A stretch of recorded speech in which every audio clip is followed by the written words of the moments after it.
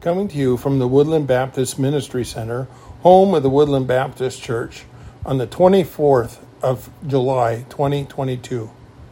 Growing in Christ. We talked a little bit last week about salvation, and then in the Gospel of John, the most familiar set of terms that are used to describe how a person is rightly related to God is to believe in Jesus Christ, to believe in his Son. So after that message, I was thinking, where in the world do I go from here? Well, that was on birthing, so we have to go to growing. So Amar gave me a passage this week, and he said, you could preach on this. Thank you, Amar. Have it ready to go, and you can preach on it. But in Philippians chapter 2, and we're studying in Philippians, he says, therefore, my beloved, as you have always obeyed, so now, not only in my presence, but much more in my absence, work out your salvation with fear and trembling.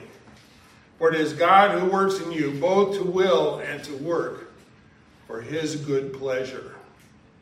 He said, Pastor, you ought to preach on what it means to work out your own salvation with fear and trembling. This is for people who don't think I'm paying attention.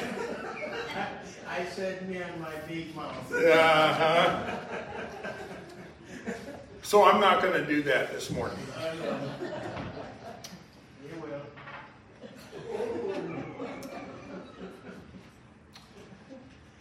Actually, as I was thinking about that, I was trying to think of all the aspects of our walk with Christ that we could cover. And what things that help us to grow. What kind of life should we live? What does it look like? And as I was working through that, I came across this passage, and I'm going to take you there this morning. It's in 2 Corinthians chapter 7. So if you turn with me to 2 Corinthians chapter 7, let me give you a little background that leads up to this passage, so that what is said here makes a little more sense. Apostle Paul had visited the church of Corinth. In fact, he had helped establish and form the church of Corinth as he ministered in Corinth, and the church was formed. He'd also spent about a year and a half ministering there. So he had spent some time in Corinth.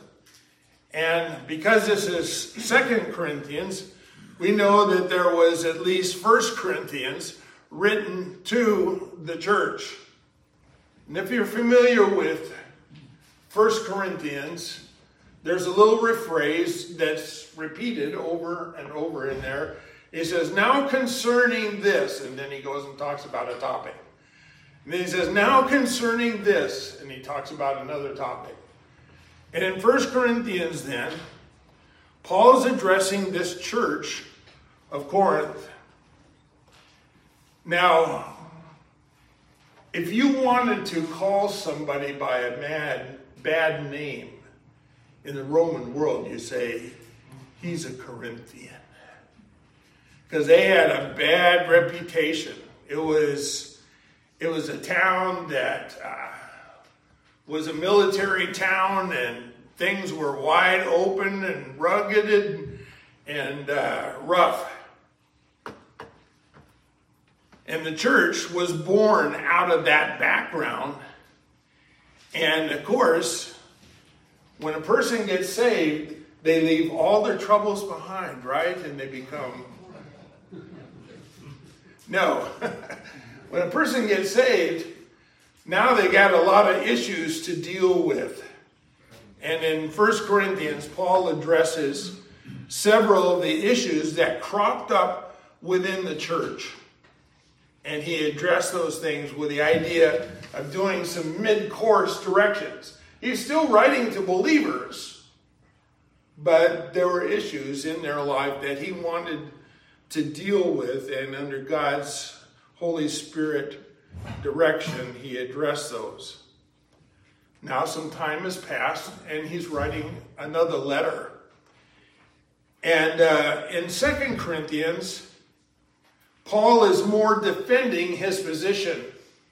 In most of the book, he's spending some time talking about the fact that God had called him to ministry. Why? It says, because when the Corinthians received the first letter from Paul, there was some within the congregation who said something along this line: who is he that he thinks he could say that to us? Who is he who's writing to us from afar and telling us how to live? And just what kind of authority does he have anyway? So in 2 Corinthians, a lot of 2 Corinthians, he is writing about the fact that God had put the call on his life to minister. And even though he had suffered much in doing the work of ministry, that wasn't what it was. It was the fact that this message that he was giving came from God, and they needed to hear it. So in the opening chapters of this book, you can read that kind of stuff and see what he has to say to the church.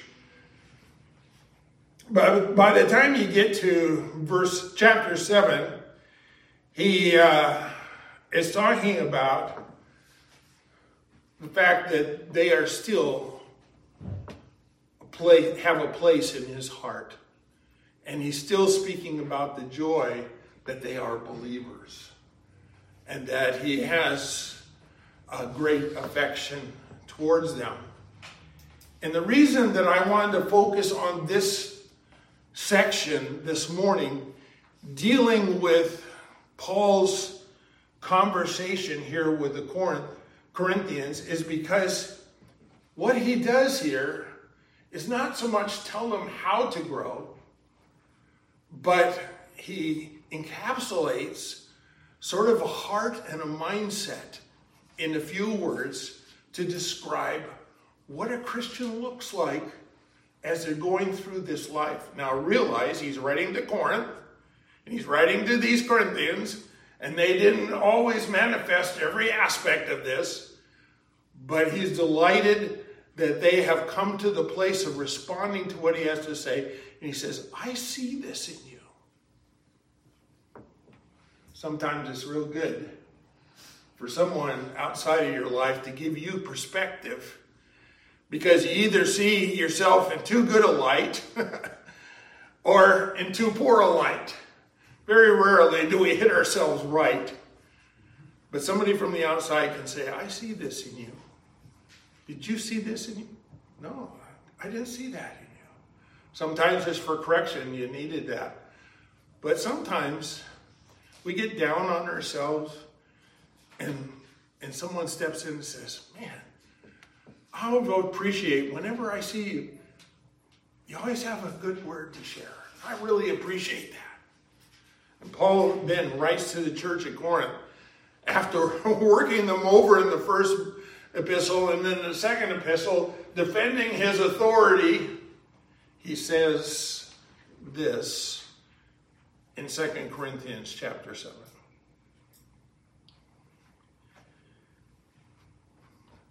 He says, even when we came, in verse 5, even when we came into Macedonia, our bodies had no rest, but we were afflicted at every turn, fighting within, fighting without, and fears within. I don't know about you, but I draw comfort from the fact that Apostle Paul said, I struggle. Because otherwise we have Apostle Paul over here and all the rest of us over here. But Apostle Paul said, I struggle too. We have fighting without and fears within. It says, but God, who comforts the downcast, comforted us by the coming of Titus, And not only by his coming, but also by the comfort with which he was comforted by you, as he told us of your longing, your mourning, your zeal for me, so that I rejoice still more. Paul said, one of the things that boosted my spirits is the fact that Titus came from you and told of what was going on in your hearts and your lives there in the church.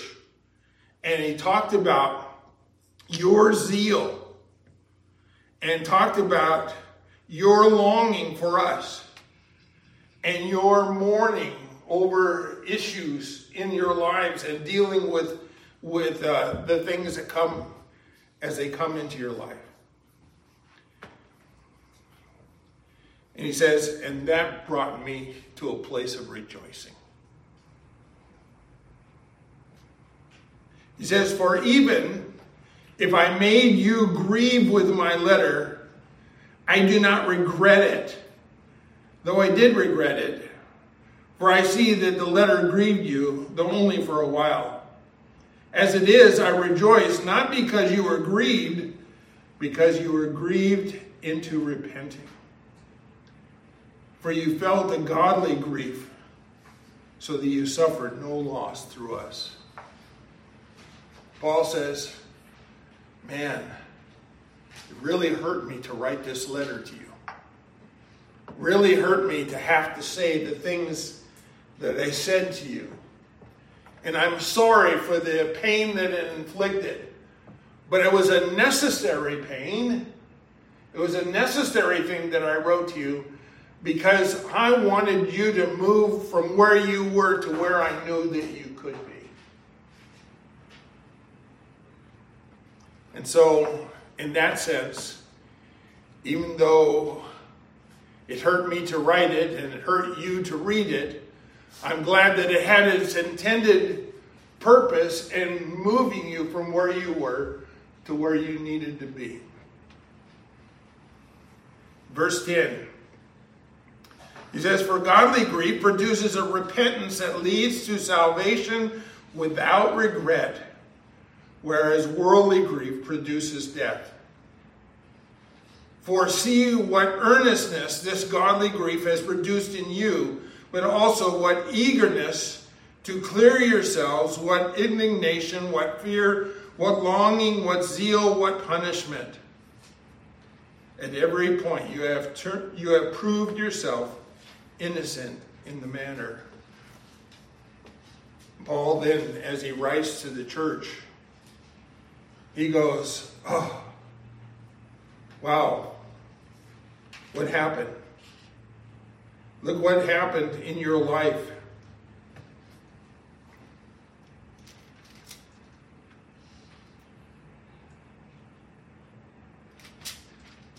And so in this respect, he then talks about what has happened as far as their walk with the Lord.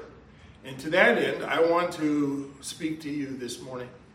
For as he talks about this, he then spells out for us a picture of the heart attitude of the Corinthian church. And I think what he does is he paints a great picture for the heart attitude of believers.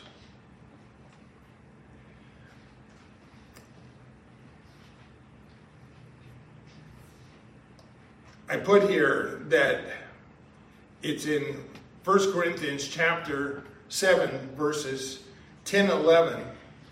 And we want to look at some of these terms here. And he says in verse 11, for see what earnestness this godly grief has produced in you, but also what eagerness to clear yourselves, what indignation, what fear, what longing, what zeal, what punishment. And I just want to take a moment or two and talk about some of these terms so we can get a picture of the heart attitude that Paul was delighted to see in the church there, that they manifest. And he said, I'm delighted that this has been the result. This is what I wanted. And I want you to note that he's not really talking about, as I said before, you need to do these things. Or you need to have this as some stuff that is required for you to be a good Christian. What he's talking about is, if we talked last week about believing in Jesus, and Amar said, well, why don't you preach about this? Work out your salvation with fear and trembling. What does it mean to work out the truth that Jesus Christ is now in the life, and what kind of things are going to be manifest in the life? If a person says, I want to follow Christ, what kind of things will show forth as a person pursues seeing that worked out in his life? First phrase that I want to work with is, what eagerness to clear yourself, Paul writes to the church there. And it's the idea of a diligent defense. For the word that's used here about to clear yourself is the word where we get apologetics from.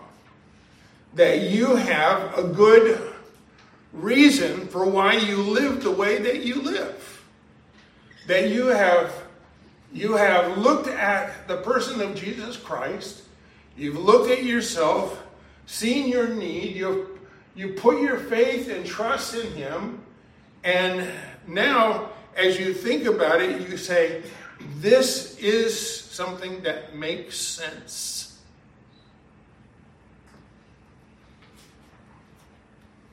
It's the same word that is used in 1 Peter 3:13 through 16.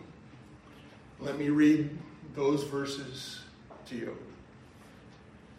As Peter is writing, and he says, now who is there to harm you if you are zealous for what is good? But even if you should suffer for righteousness' sake, you will be blessed. He says, have no fear of them, nor be troubled, but in your hearts honor Christ the Lord as holy, always being prepared to give a defense to anyone who asks you for the reason for the hope that is in you.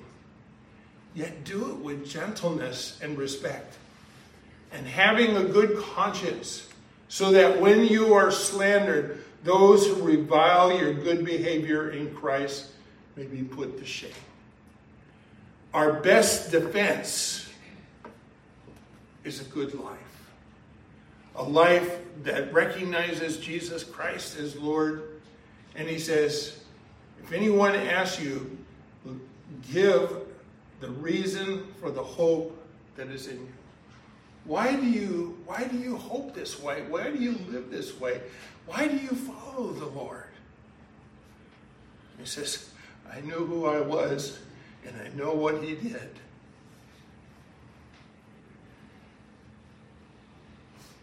We might be eager to give a diligent defense or a reason for our beliefs and for our faith. Do you have to be a big scholar to do that? No. You just have to know what God has said in his word concerning your salvation, and the fact that you say, I believe that, and that's why I live the way I live. You don't have to be an expert on where the scriptures came from and how they were put into the canon and all that. Not a bad thing to know, but that's not what they're after. Want to know, why do you live the way that you live? And if you're living following Christ, they're going to ask that question. And you'll be able to say, it's because Jesus has come into my heart and life and changed me. And I have to live this way. I want to follow him. I want to pursue him. That's why I live this way. Paul says, I see that it's produced in you this kind of diligent defense. That you have, as a church, I came and ministered to you. You came and you put your faith in Christ. I discipled you there. I was in your presence. I've written some letters. The first one wasn't a happy one. The second one, defending my authority. But I see what it's doing in you. It's producing, this gospel is producing a change in your heart and lives. And I see it. The second one, he says, not only what earnest eagerness to clear yourselves, but what indignation. That means the idea of being aroused or indignant or angry. You go, I don't know, that doesn't sound so good. It's the same word that's used in Matthew 21:15 as Jesus was ministering, and the chief priests and the scribes are looking at what Jesus Christ is doing, and they see in verse 15, and when the chief priests and scribes saw the wonderful things that he did, they praised him. No, that isn't what Scripture says. When they saw the wonderful things that he did, and what was going on in this passage? Well, Jesus was coming into Jerusalem.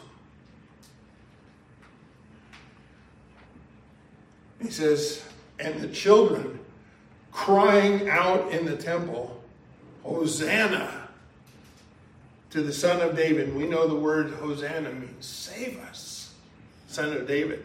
And the chief priests and the scribes, their eyes are getting bigger, and they go, you can't say that about Jesus. That's exactly what the children were saying. He says, and they were angry. You say, well, okay,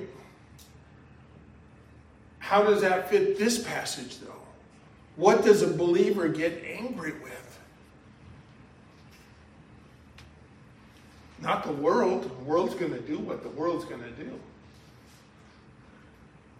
What you get angry with is when the sin of the world impacts yourself. This is not a time for a believer to point at another believer and go, well, you need to straighten up your life. This is a matter when a person looks at their own life and they see how their sin has made them settle for less than a walk with God in His holiness and in His glory. Oh, man, why did I make that choice? Why did I do that? Oh, I'm upset. And he says, I see that in you. I see that in you. You come to realize that your sin has not served you well. And you're upset by that. That's a good place to be. It's a good place to be. He goes on. And he says, what eagerness to clear yourself. What diligent defense then. What indignation. What anger that you have displayed. And now, what fear. What fear. It's a word in the Greek that we know all too well in our English language, phobia. Phobia. It means to fear, right? But when it's used in the context of a walk with God, what it's referring to then is to revere God, to hold Him in high regard.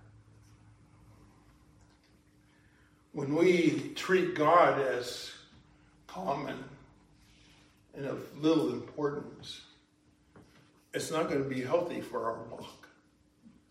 But when we hold Him in high regard, it's going to be very good for our walk. And that's what he talks about. And earlier in this passage, if you look at verse 1, he says, since we have these promises, beloved, let us cleanse ourselves from every defilement of the body and spirit, and bringing holiness to completion in the fear of God. That we would walk a holy life because we know that we are living in the presence of the living God. Holy, holy, holy. He's not done yet. He says, I see this, and not only that, what zeal that you have. What longing, I passed right over. What longing. And here's that idea of great, great desire. Peter paints an interesting picture for us. If you've ever been around a little one, you know that there are some things that make babies cry. Sometimes neglect. Sometimes a dirty diaper. But one of the ones that we know is when they get hungry. When they get hungry, they cry, where's my food? And Peter writes about this in 1 Peter 2 and 3. He says, like newborn infants, long for the pure spiritual milk, that by it you may grow into salvation, if indeed you have tasted that the Lord is good. He says, I see in you, church, that you have a hunger and a longing for the truth of God's word, because you have tasted and seen that God is good and you want more. One little bit isn't going to do it. You got to have it over and over and over again. That's how we describe you.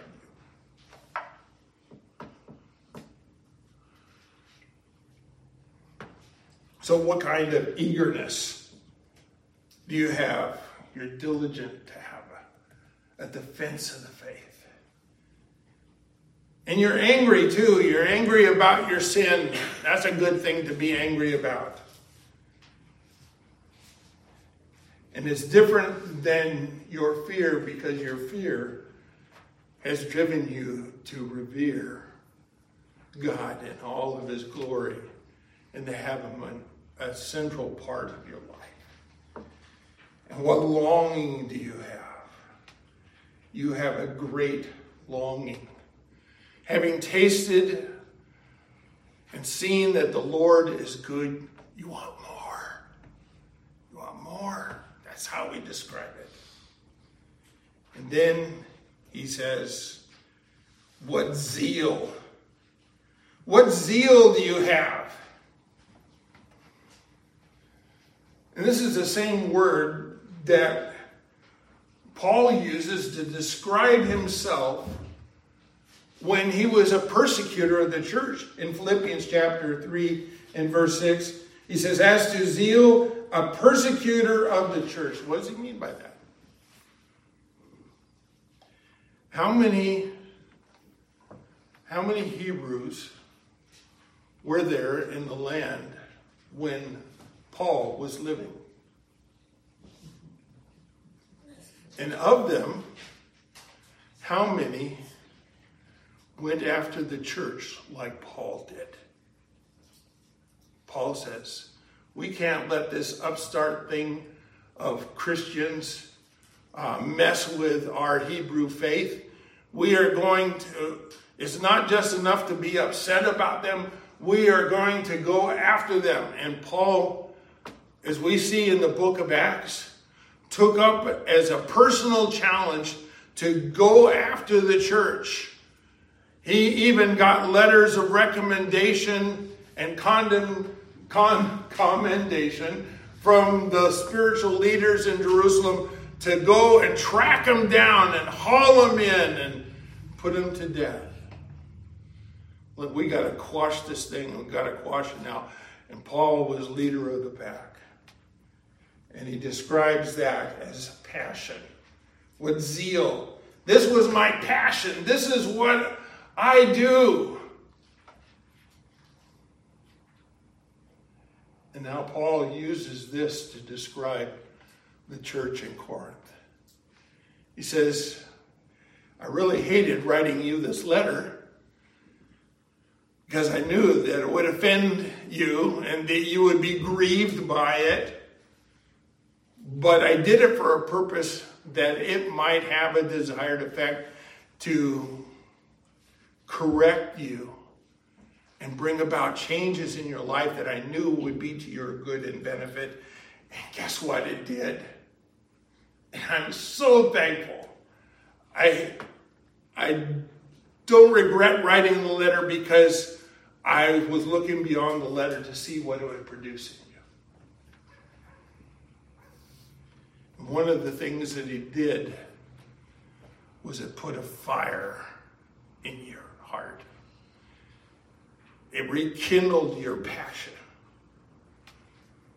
Paul then praises them that they weren't going to be lackadaisical about this. If they were going to live for Christ, they were going to live for Christ. Years ago, I read a book. It was called Radical Christian Discipleship. And I go, that's interesting. So he said, what is a disciple? A disciple is someone who follows another. He says, well, what is discipleship then? It is the process by which a person is mentored by another and follows them and mimics them and copies them. He says, what is Christian discipleship? Well, it's when you have as your mentor Jesus Christ and you follow him and you mimic your life after him. And he says, so then, what is radical Christian discipleship? And he said, going from talking about it to doing it. And that's what we're talking about when he talks about zeal. He says, let's not just talk about this. Let's do it. And then he adds this last one. What punishment? And you go, what? How does this fit? Go around bopping people on the head? No. It is a heart thing that we're talking about here. In 2 Peter, Paul writes in verses 13 and 14 of chapter 2, be subject for the Lord's sake to every human institution, whether it be to the emperor supreme or governor sent by him, to punish those who do evil and to praise those who do good. What does it mean? This word talks about a desire to see right and justice prevail.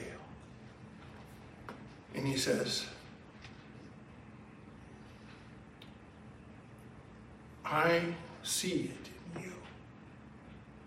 I see it birthed in you.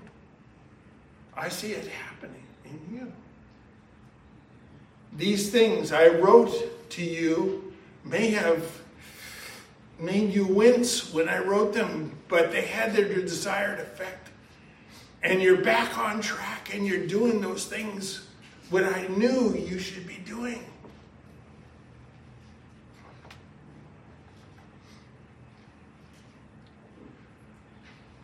This is quite a contrast to the opening of 1 Corinthians. Remember what was going on in 1 Corinthians? 1 Corinthians records an account of a man who was having intimate relationships with his stepmom. And you go, ooh. And he says, you know, that doesn't even happen in Corinth. I mean, here we have Sin City, And they're taking notes from you because that's what's going on in the church. And what is your response? Your response is, live and let live. And Paul comes in 1 Corinthians and he goes, no, I'm telling you from a distance. If this man does not repent, you need to kick him out of the church. Whoa. He says, don't let this be said that this happens among believers. It ought not to be.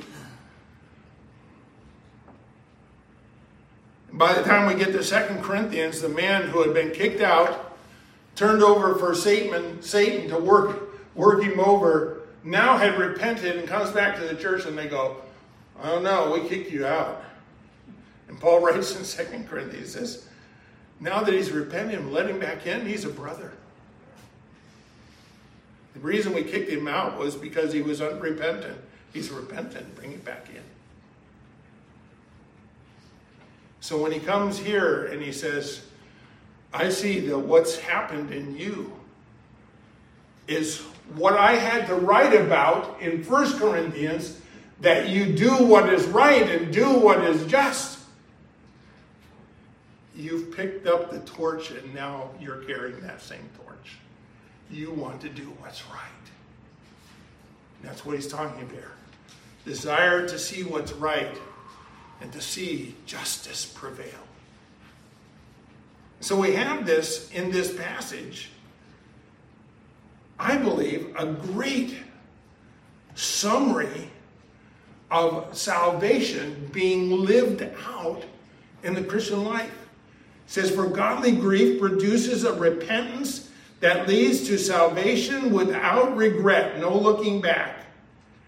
Whereas worldly grief produces death. He says, you know that godly grief, when I was provoking you to do what is right, produces repentance that leads to deliverance. He says, for see what earnestness this godly grief has produced in you. Look what it's done. Look what it's done. It's gotten you to the place where I knew you could live and what you should be doing. And he's not talking about performance here. He's talking about a hard attitude that was tweaked and turned to righteousness. And he says, what eagerness to clear yourselves, what indignation, what fear, what longing, what zeal, what punishment. At every point, you have proved yourselves innocent in the matter. Wow. Scripture talks a lot about being blameless. And that's what Paul is saying. You have proved yourself to be blameless. You're right where you need to be. You're walking with the Lord. You're manifesting these qualities. When it comes to working out your salvation with fear and trembling from our passage in Philippians 2:12, we realize that it's just exactly what it says, to work it out. How do you live this changed life? That phrase is also repeated in Psalm 2:11. It says, serve the Lord with fear and rejoice with trembling. Rejoice with trembling. That's where we are. That's where we should be. Let's pray. Our gracious Heavenly Father, maybe we needed this word today. Maybe we needed to be tweaked a little bit. Maybe a lot. Maybe we needed to be reminded what it was like before we were a believer and what it was like after we became a believer. And we needed to work out that changed heart and changed life. And we see it manifest here in the church in Corinth. Let it be true description of our heart as well, we pray. In Jesus' name, amen.